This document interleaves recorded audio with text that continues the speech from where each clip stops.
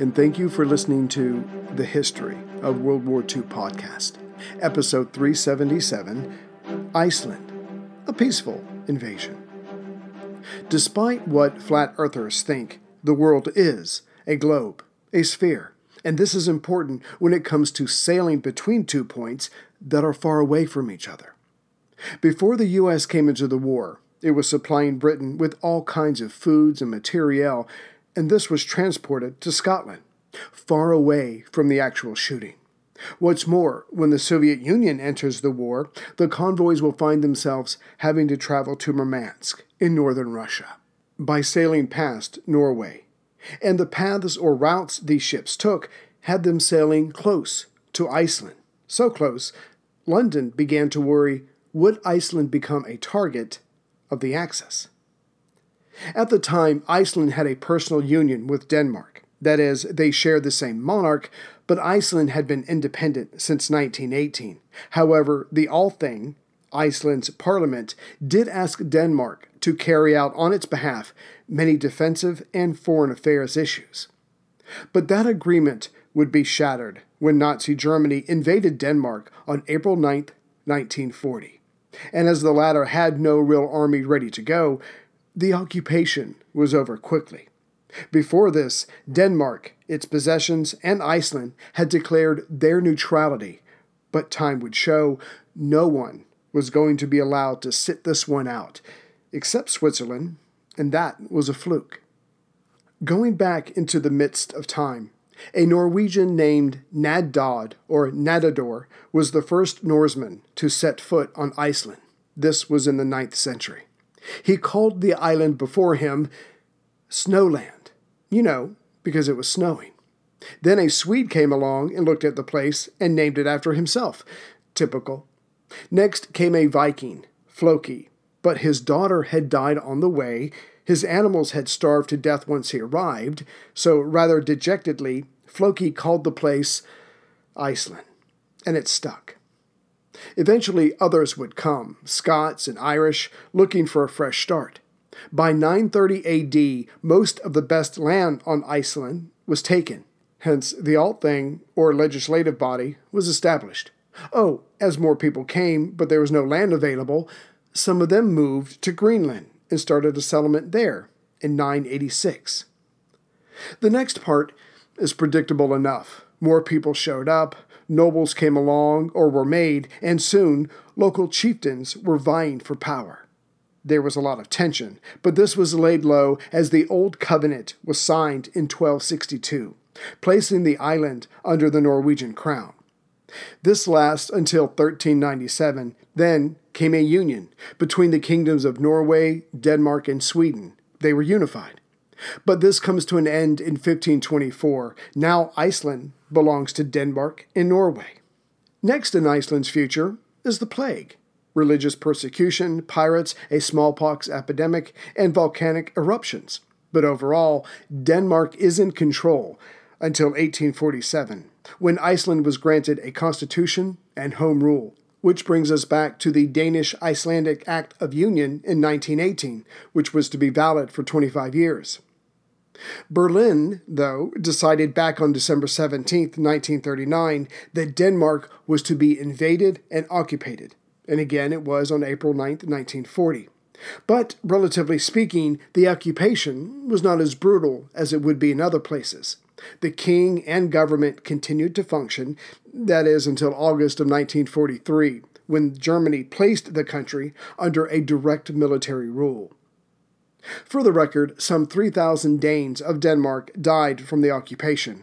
Another 2,000 Danes died volunteering fighting alongside the Nazis on the Eastern Front, and just over 1,000 Danes volunteered for the Allied Navy.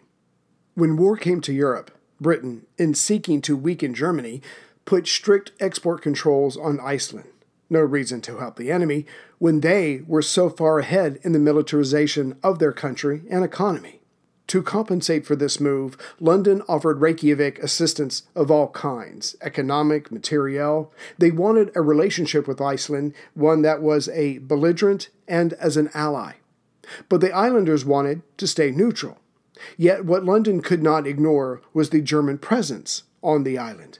At the very least, they had to be gathering information about the ships heading towards Scotland and the weather. London was nervous. Something had to give. This podcast could not exist without the help of sponsors like Yahoo Finance. When it comes to your financial future, you think you've done it all. You've saved, you've researched, you've invested all that you can. Now, you need to take those investments to the next level by using what every financial great uses, Yahoo Finance. I've stressed this in my podcast about command and control, which is exactly what Yahoo Finance is. You can see all your investments and retirement accounts in one place. You can consolidate your views from multiple accounts into one hub and access the expert analysis you need to tend to your entire portfolio with confidence. Yahoo Finance has been around for more than 25 years, and they've worked things out. You've got the tools you need right at your fingertips. I open up my Yahoo Finance, and within seconds, I can see how my stocks and investments are doing. And basically, investing, it's all about growth. And in order to grow, you need to know what's going on. For comprehensive financial news and analysis, visit the brand behind every great investor, yahoofinance.com. The #1 financial destination, yahoofinance.com. That's yahoofinance.com. But all rules for observing the niceties disappeared when Germany invaded Denmark on April 9, 1940, during Operation Weserübung. Norway was also invaded. With all pretense removed, London, on that same day, sent a message to Reykjavik saying, "Let us help you stay independent, but we will need facilities on the island to make this happen." To this, the Althing, or Parliament of Iceland, said no, further declaring that Danish King Christian X was no longer able to perform his constitutional duties, hence all responsibility would go to Iceland's government. This was on April 10, 1940.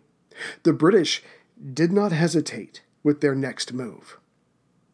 About 320 kilometers, or 200 miles north by northwest from the northern tip of Scotland, sits the archipelago of the Faroe Islands, putting it roughly halfway between Scotland and Iceland, though not in a direct line.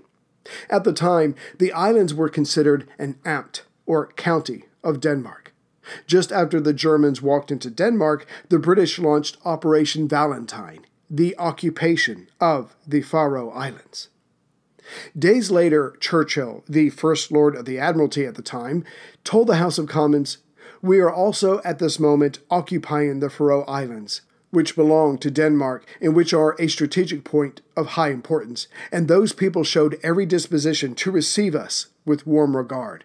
We shall shield the Faroe Islands from all the severities of war and establish ourselves there conveniently by sea and air until the moment comes when they will be handed back to Denmark." On April 12th, 2 British destroyers entered the capital's harbor.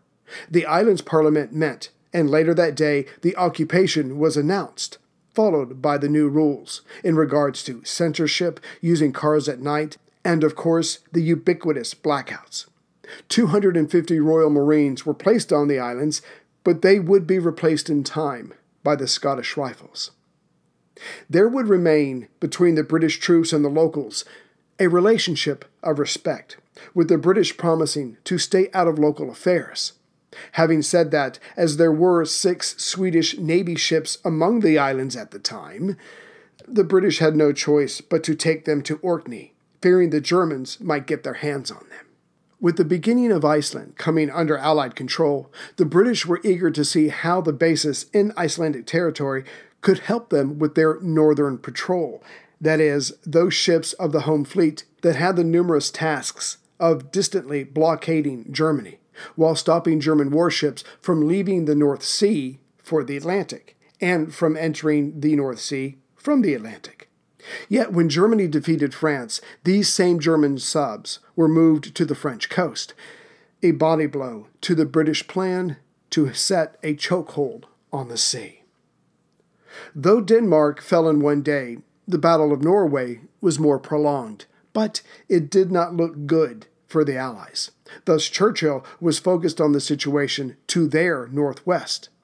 On May 6th, Churchill told the War Cabinet that we can no longer talk to Iceland about putting these bases there because it is only a matter of time before the Germans find out and they will use the talks as an excuse to simply invade. No, Britain had to beat them to the punch. The War Cabinet agreed. Thus, the invasion force set out. But like the one that was sent to Norway, it was badly prepared. Few maps, they were not fully equipped, and no one of the group spoke any Icelandic language. Back on May 3rd, still 1940, the 2nd Royal Marine Battalion of Bisley, Surrey, was told to be ready to move out. The battalion was newly formed only the month before, and there were few weapons, and even less training with them. In all, about 750 men were going. The plan, if that's what it could be called, was to land at Reykjavik, arrest all the local Germans, secure the harbor, and then send troops to each major harbor or city. Operation Fork, as it was called, was on the way, with Colonel Robert Sturgis in command.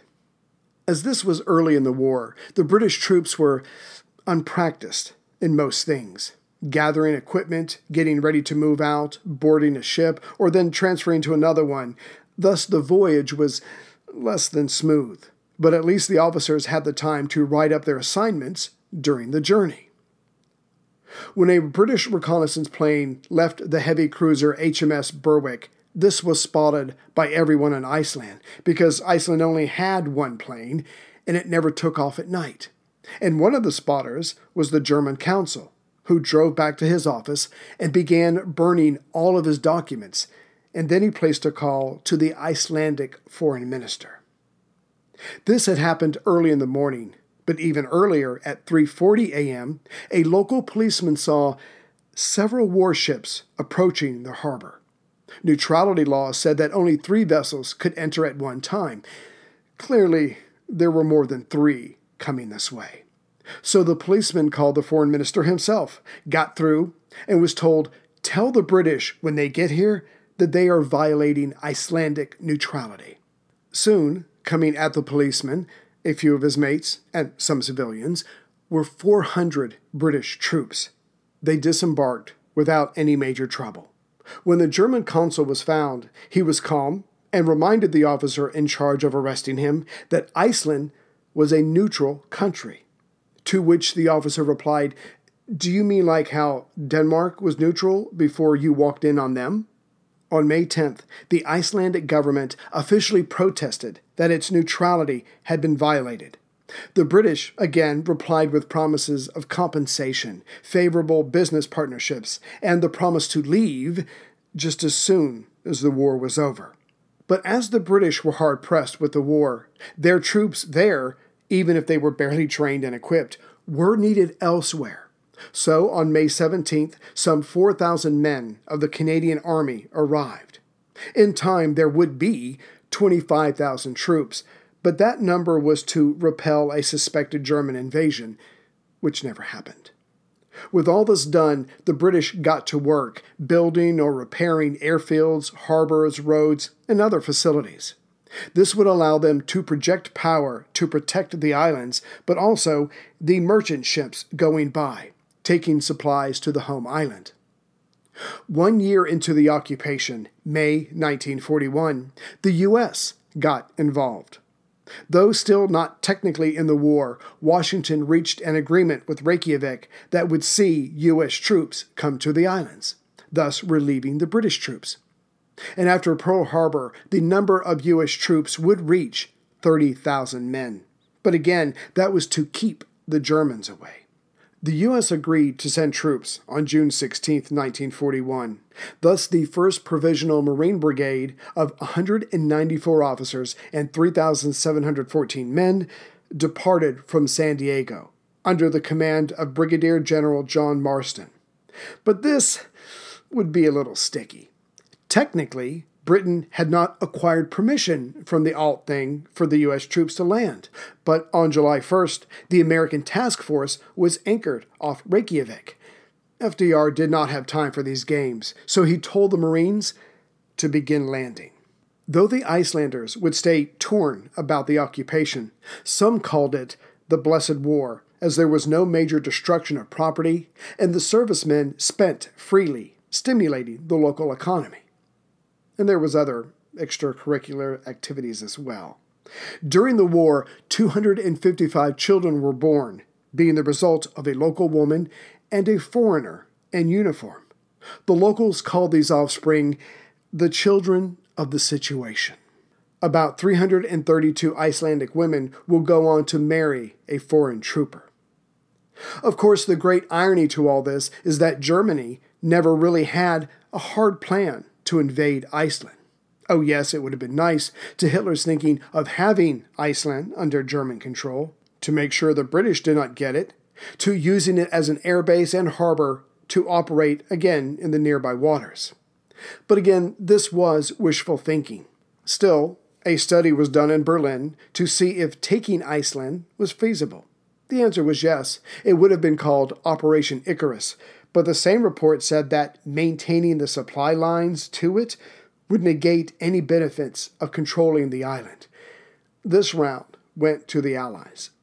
In June of 1944, Iceland declared itself a republic, though they still worked with the British, Canadian, and American troops. Not that they had much of a choice.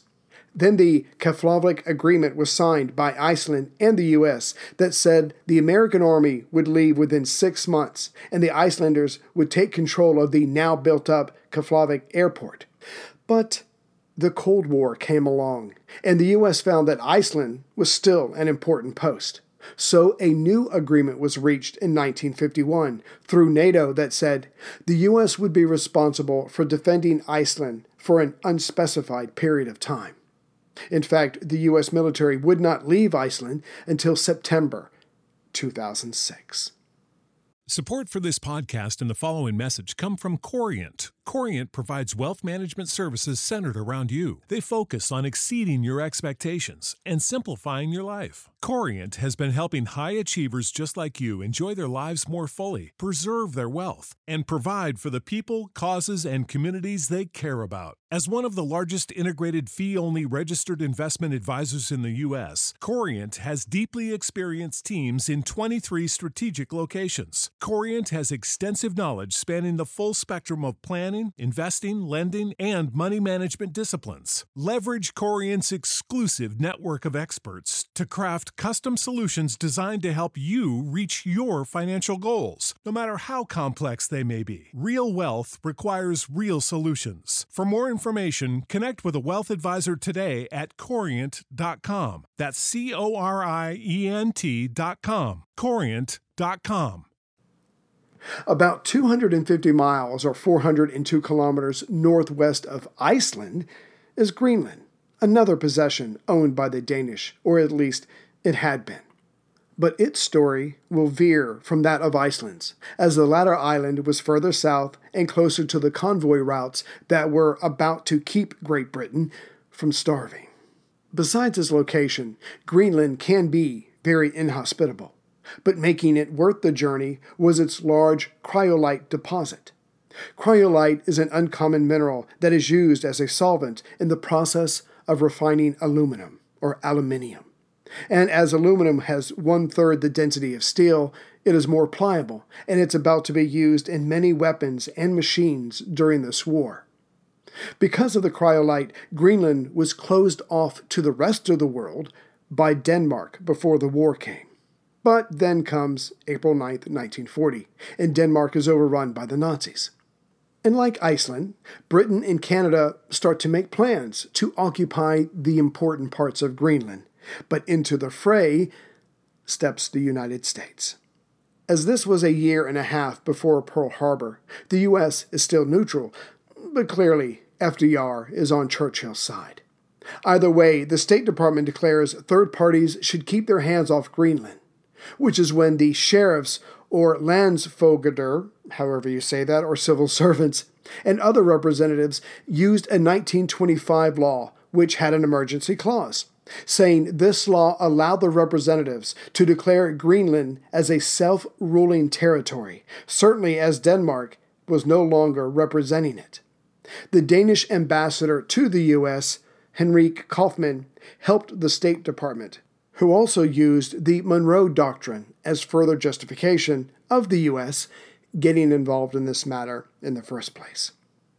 As Denmark itself was still running its own government, but clearly under the control of Berlin, Ambassador Kaufmann arranged it so he would continue representing the island to the U.S.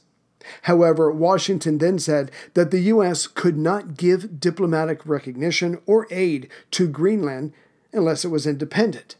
To wit, the sheriffs told the local parliament, "Guess what? Congratulations, you're now independent."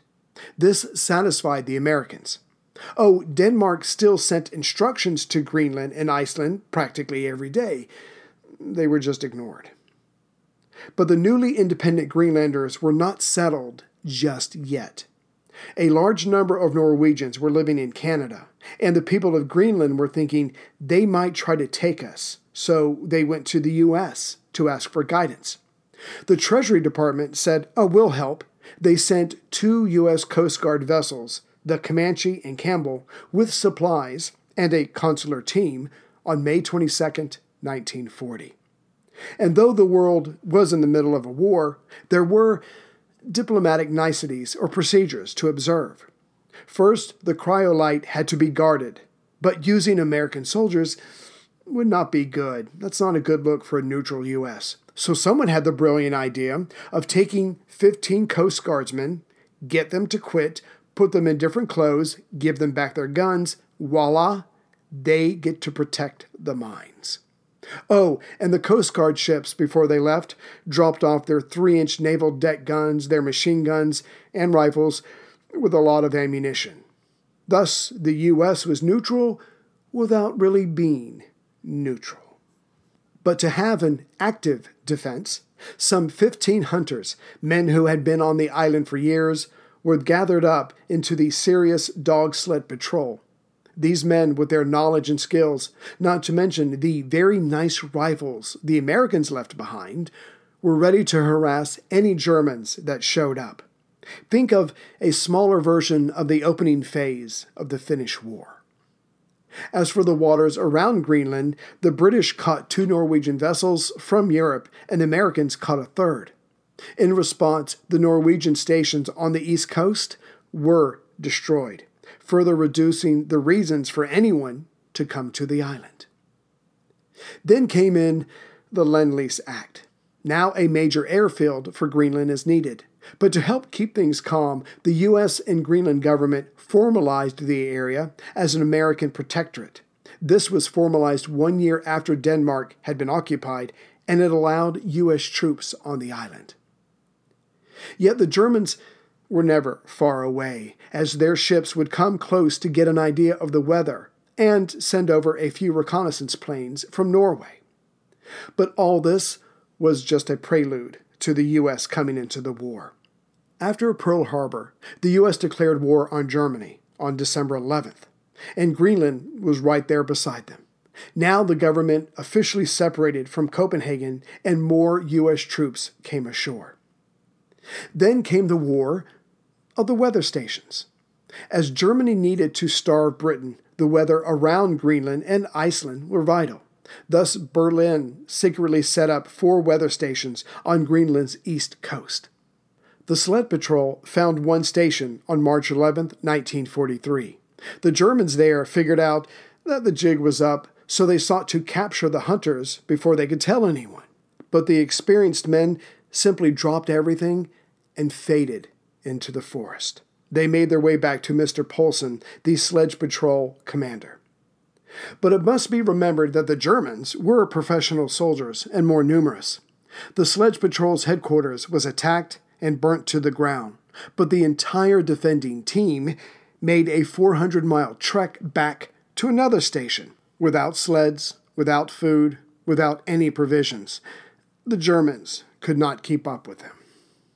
As for the other stations, they were either bombed or attacked by Allied planes or the Sled Patrol, and the Germans gave up trying to hold these possessions. The U.S. troops stayed in Greenland until 1951, but in their place, Sears catalogs were flown in. This was America saying thank you. The people of Greenland and Iceland went on a shopping spree, bringing the modern appliances into their lives. But all this is getting ahead of the story. After both islands are safeguarded, there is still danger nearby. The following is FDR's speech to Congress a few months after the islands were safe in the early autumn of 1941. The destroyer USS Greer was delivering mail and other goods to the American troops on Iceland when she was attacked by a German sub, though technically the two countries were not at war. In this speech, the president confirms his shoot-on-sight order of September 11th. The war between the U.S. and Nazi Germany was warming up. Both sides were just waiting for some event to push them over the edge. My fellow Americans, the Navy Department of the United States has reported to me that on the morning of September 4th, the United States destroyer Greer, proceeding in full daylight toward Iceland, had reached a point southeast of Greenland. She was carrying American mail to Iceland. She was flying the American flag. Her identity as an American ship was unmistakable. She was then and there attacked by a submarine. Germany admits that it was a German submarine. The submarine deliberately fired a torpedo at the Greer, followed later by another torpedo attack. In spite of what Hitler's propaganda bureau has invented, and in spite of what any American obstructionist organization may prefer to believe, I tell you the blunt fact that the German submarine fired first upon this American destroyer without warning and with deliberate design to sink her. Our destroyer at the time was in waters which the government of the United States had declared to be waters of self-defense, surrounding outposts of American protection in the Atlantic. In the north of the Atlantic, outposts have been established by us in Iceland, in Greenland, in Labrador, and in Newfoundland. Through these waters there pass many ships of many flags. They bear food and other supplies to civilians, and they bear materiel of war, for which the people of the United States are spending billions of dollars, and which, by congressional action, they have declared to be essential for the defense of our own land. The United States destroyer, when attacked, was proceeding on a legitimate mission. If the destroyer was visible to the submarine when the torpedo was fired, then the attack was a deliberate attempt by the Nazis to sink a clearly identified American warship. On the other hand, if the submarine was beneath the surface of the sea, and with the aid of its listening devices fired in the direction of the sound of the American destroyer, without even taking the trouble to learn its identity, as the official German communique would indicate, then the attack was even more outrageous. For it indicates a policy of indiscriminate violence against any vessel sailing the seas, belligerent or non-belligerent.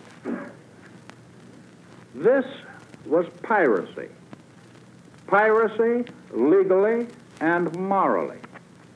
It was not the first nor the last act of piracy which the Nazi government has committed against the American flag in this war. For attack has followed attack. A few months ago, an American flag merchant ship, the Robin Moore, was sunk by a Nazi submarine in the middle of the South Atlantic. under circumstances violating long-established international law, violating every principle of humanity. The passengers and the crew were forced into open boats, hundreds of miles from land, in direct violation of international agreements signed by nearly all nations, including the government of Germany. No apology, no allegation of mistake, no offer of reparations has come from the Nazi government. In July 1941, nearly 2 months ago, an American battleship in North American waters was followed by a submarine which for a long time sought to maneuver itself into a position of attack upon the battleship. The periscope of the submarine was clearly seen. No British or American submarines were within hundreds of miles of this spot at the time, so the nationality of the submarine is clear. 5 days ago, a United States Navy ship on patrol picked up 3 survivors of an American-owned ship operating under the flag of our sister Republic of Panama, the steamship Cesar. On August 17th, she had been first torpedoed without warning and then shelled near Greenland while carrying civilian supplies to Iceland. It is feared that the other members of the crew have been drowned. In view of the established presence of German submarines in this vicinity, there can be no reasonable doubt as to the identity of the flag of the attacker. 5 days ago, another United States merchant ship, the Steel Seafarer, was sunk by a German aircraft in the Red Sea, 220 miles south of Suez. She was bound for an Egyptian port. So 4 of the vessels sunk or attacked flew the American flag and were clearly identifiable. 2 of these ships were warships of the American Navy. In the 5th case, the vessel sunk clearly carried the flag of our sister Republic of Panama. In the face of all this, we Americans are keeping our feet on the ground. Our type of democratic civilization has outgrown the thought of feeling compelled to fight some other nation by reason of any single piratical attack on one of our ships. We are not becoming hysterical or losing our sense of proportion. Therefore, what I am thinking and saying tonight does not relate to any isolated episode. Instead, we Americans are taking a long-range point of view in regard to certain fundamentals, a point of view in regard to a series of events on land and on sea, which must be considered as a whole, as a part of a world pattern. It would be unworthy of a great nation to exaggerate an isolated incident or to become inflamed by some one act of violence. But it would be inexcusable folly to minimize such incidents in the face of evidence which makes it clear that the incident is not isolated, but is part of a general plan. The important truth is that these acts of international lawlessness are a manifestation of a design that has been made clear to the American people for a long time. It is the Nazi design to abolish the freedom of the seas and to acquire absolute control and domination of these seas for themselves. For with control of the seas in their own hands, the way can obviously become clear for their next step, domination of the United States. domination of the Western Hemisphere by force of arms. Under Nazi control of the seas, no merchant ship of the United States or of any other American republic would be free to carry on any peaceful commerce except by the condescending grace of this foreign and tyrannical power. The Atlantic Ocean, which has been and which should always be a free and friendly highway for us, would then become a deadly menace to the commerce of the United States, to the coasts of the United States, and even to the inland cities of the United States. The Hitler government, in defiance of the laws of the sea, in defiance of the recognized rights of all other nations, has presumed to declare on paper that great areas of the seas, even including a vast expanse lying in the Western Hemisphere, are to be closed, and that no ships may enter them for any purpose except at peril of being sunk. Actually, they are sinking ships at will and without warning in widely separated areas, both within and far outside of these far-flung pretended zones. This Nazi attempt to seize control of the oceans is but a counterpart of the Nazi plots now being carried on throughout the Western Hemisphere, all designed toward the same end. For Hitler's advance guards, not only his avowed agents, but also his dupes among us, have sought to make ready for him footholds, bridgeheads in the New World, to be used as soon as he has gained control of the oceans. His intrigues, his plots, his machinations, his sabotage in this new world are all known to the government of the United States. Conspiracy has followed conspiracy. For example, last year a plot to seize the government of Uruguay was smashed by the prompt action of that country, which was supported in full by her American neighbors. A like plot was then hatching in Argentina, and that government has carefully and wisely blocked it at every point. More recently, an endeavor was made to subvert the government of Bolivia. And within the past few weeks, the discovery was made of secret air landing fields in Colombia, within easy range of the Panama Canal. I could multiply instance upon instance. To be ultimately successful in world mastery, Hitler knows that he must get control of the seas.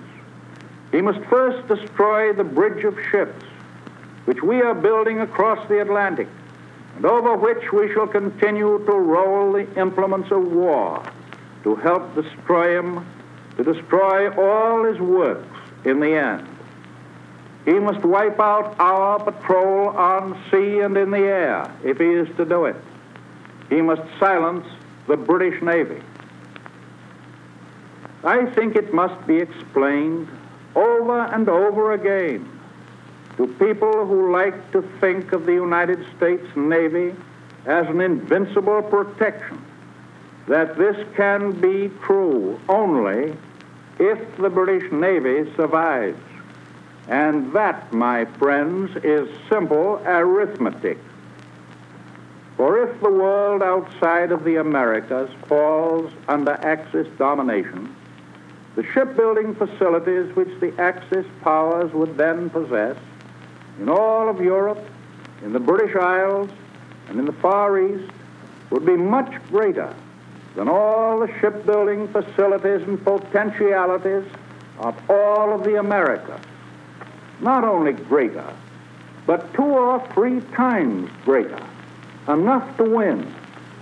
Even if the United States threw all its resources into such a situation, seeking to double and even redouble the size of our Navy, the Axis powers in control of the rest of the world would have the manpower and the physical resources to outbuild us several times over.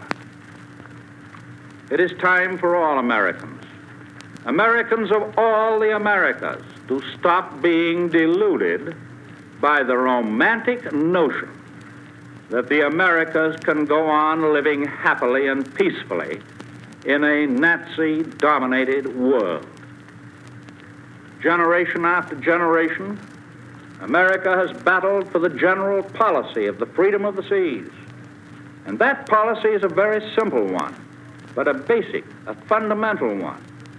It means that no nation has the right to make the broad oceans of the world at great distances from the actual theater of land war unsafe for the commerce of others.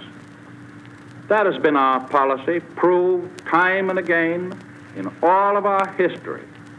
Our policy is applied from the earliest days of the Republic and still applies, not merely to the Atlantic, but to the Pacific and to all other oceans as well.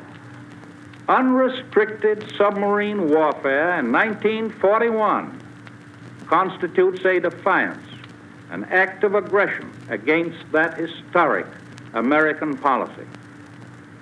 It is now clear that Hitler has begun his campaign to control the seas by ruthless force and by wiping out every vestige of international law, every vestige of humanity. His intention has been made clear. The American people can have no further illusions about it. No tender whisperings of appeasers that Hitler is not interested in the Western Hemisphere. No soporific lullabies that a wide ocean protects us from him can long have any effect on the hard-headed, far-sighted, and realistic American people. Because of these episodes, because of the movements and operations of German warships, and because of the clear, repeated proof that the present government of Germany has no respect for treaties or for international law, that it has no decent attitude toward neutral nations or human life, we Americans are now face to face, not with abstract theories, but with cruel, relentless fact. This attack on the Greer was no localized military operation in the North Atlantic. This was no mere episode in a struggle between two nations. This was one determined step toward creating a permanent world system based on force, on terror, and on murder. And I am sure that even now the Nazis are waiting to see whether the United States will, by silence, give them the green light to go ahead on this path of destruction. The Nazi danger to our Western world has long ceased to be a mere possibility. The danger is here now, not only from a military enemy, but from an enemy of all law, all liberty, all morality, all religion. There has now come a time when you and I must see the cold, inexorable necessity of saying to these inhuman, unrestrained seekers of world conquest and permanent world domination by the sword, you seek to throw our children and our children's children into your form of terrorism and slavery. You have now attacked our own safety. You shall go no further. Normal practices of diplomacy, note writing, are of no possible use in dealing with international outlaws who sink our ships and kill our citizens. One peaceful nation after another has met disaster because each refused to look the Nazi danger squarely in the eye until it had actually had them by the throat. The United States will not make that fatal mistake. No act of violence, no act of intimidation will keep us from maintaining intact two bulwarks of American defense. First, our line of supply of material to the enemies of Hitler. And second, the freedom of our shipping on the high seas. No matter what it takes, no matter what it costs, we will keep open the line of legitimate commerce in these defensive waters of ours. We have sought no shooting war with Hitler. We do not seek it now. But neither do we want peace so much that we are willing to pay for it by permitting him to attack our naval and merchant ships while they are on legitimate business. I assume that the German leaders are not deeply concerned tonight or any other time by what we Americans or the American government says or publishes about them. We cannot bring about the downfall of Nazism by the use of long-range invective. But when you see a rattlesnake poised to strike, you do not wait until he is struck before you crush him. These Nazi submarines and raiders are the rattlesnakes of the Atlantic. They are a menace to the free pathways of the high seas. They are a challenge to our own sovereignty. They hammer at our most precious rights when they attack ships of the American flag, symbols of our independence, our freedom, our very life. It is clear to all Americans that the time has come when the Americas themselves must now be defended. A continuation of attacks in our own waters, or in waters that could be used for further and greater attacks on us, will inevitably weaken our American ability to repel Hitlerism.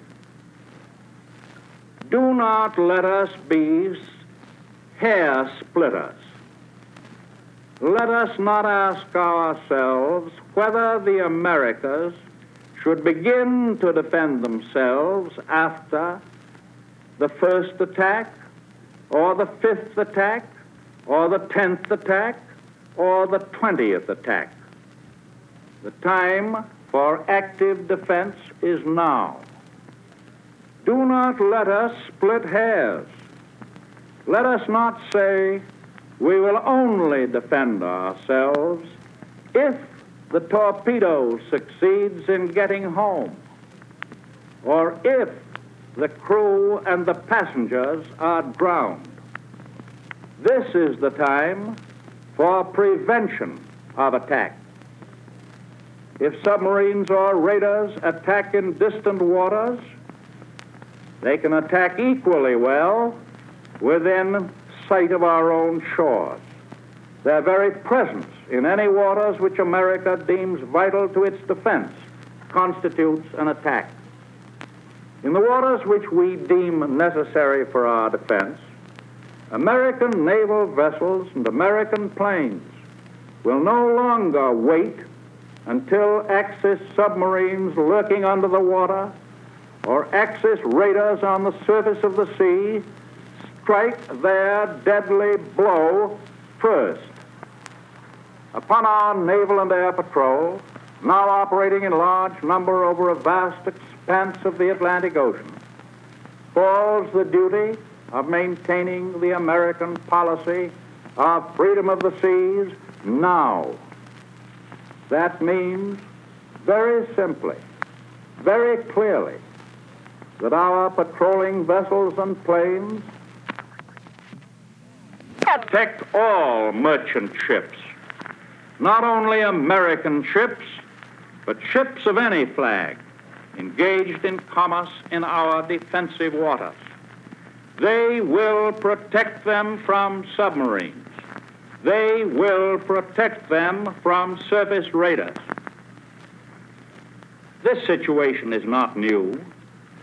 The Secretary of the United States, John Adams, ordered the United States Navy to clean out European privateers and European ships of war which were infesting the Caribbean and South American waters, destroying American commerce. The third President of the United States, Thomas Jefferson, ordered the United States Navy to end the attacks being made upon American and other ships by the corsairs of the nations of North Africa. My obligation as President is historic. It is clear. Yes, it is inescapable. It is no act of war on our part when we decide to protect the seas that are vital to American defense. The aggression is not ours. Ours is solely defense. But let this warning be clear. From now on, if German or Italian vessels of war enter the waters, the protection of which is necessary for American defense, they do so at their own peril. The orders which I have given as Commander-in-Chief of the United States Army and Navy are to carry out that policy at once. The sole responsibility rests upon Germany. There will be no shooting unless Germany continues to seek it. That is my obvious duty in this crisis. That is the clear right of this sovereign nation. This is the only step possible if we would keep tight the wall of defense which we are pledged to maintain around this Western Hemisphere. I have no illusions about the gravity of this step. I have not taken it hurriedly or lightly. It is the result of months and months of constant thought and anxiety and prayer. In the protection of your nation and mine, it cannot be avoided.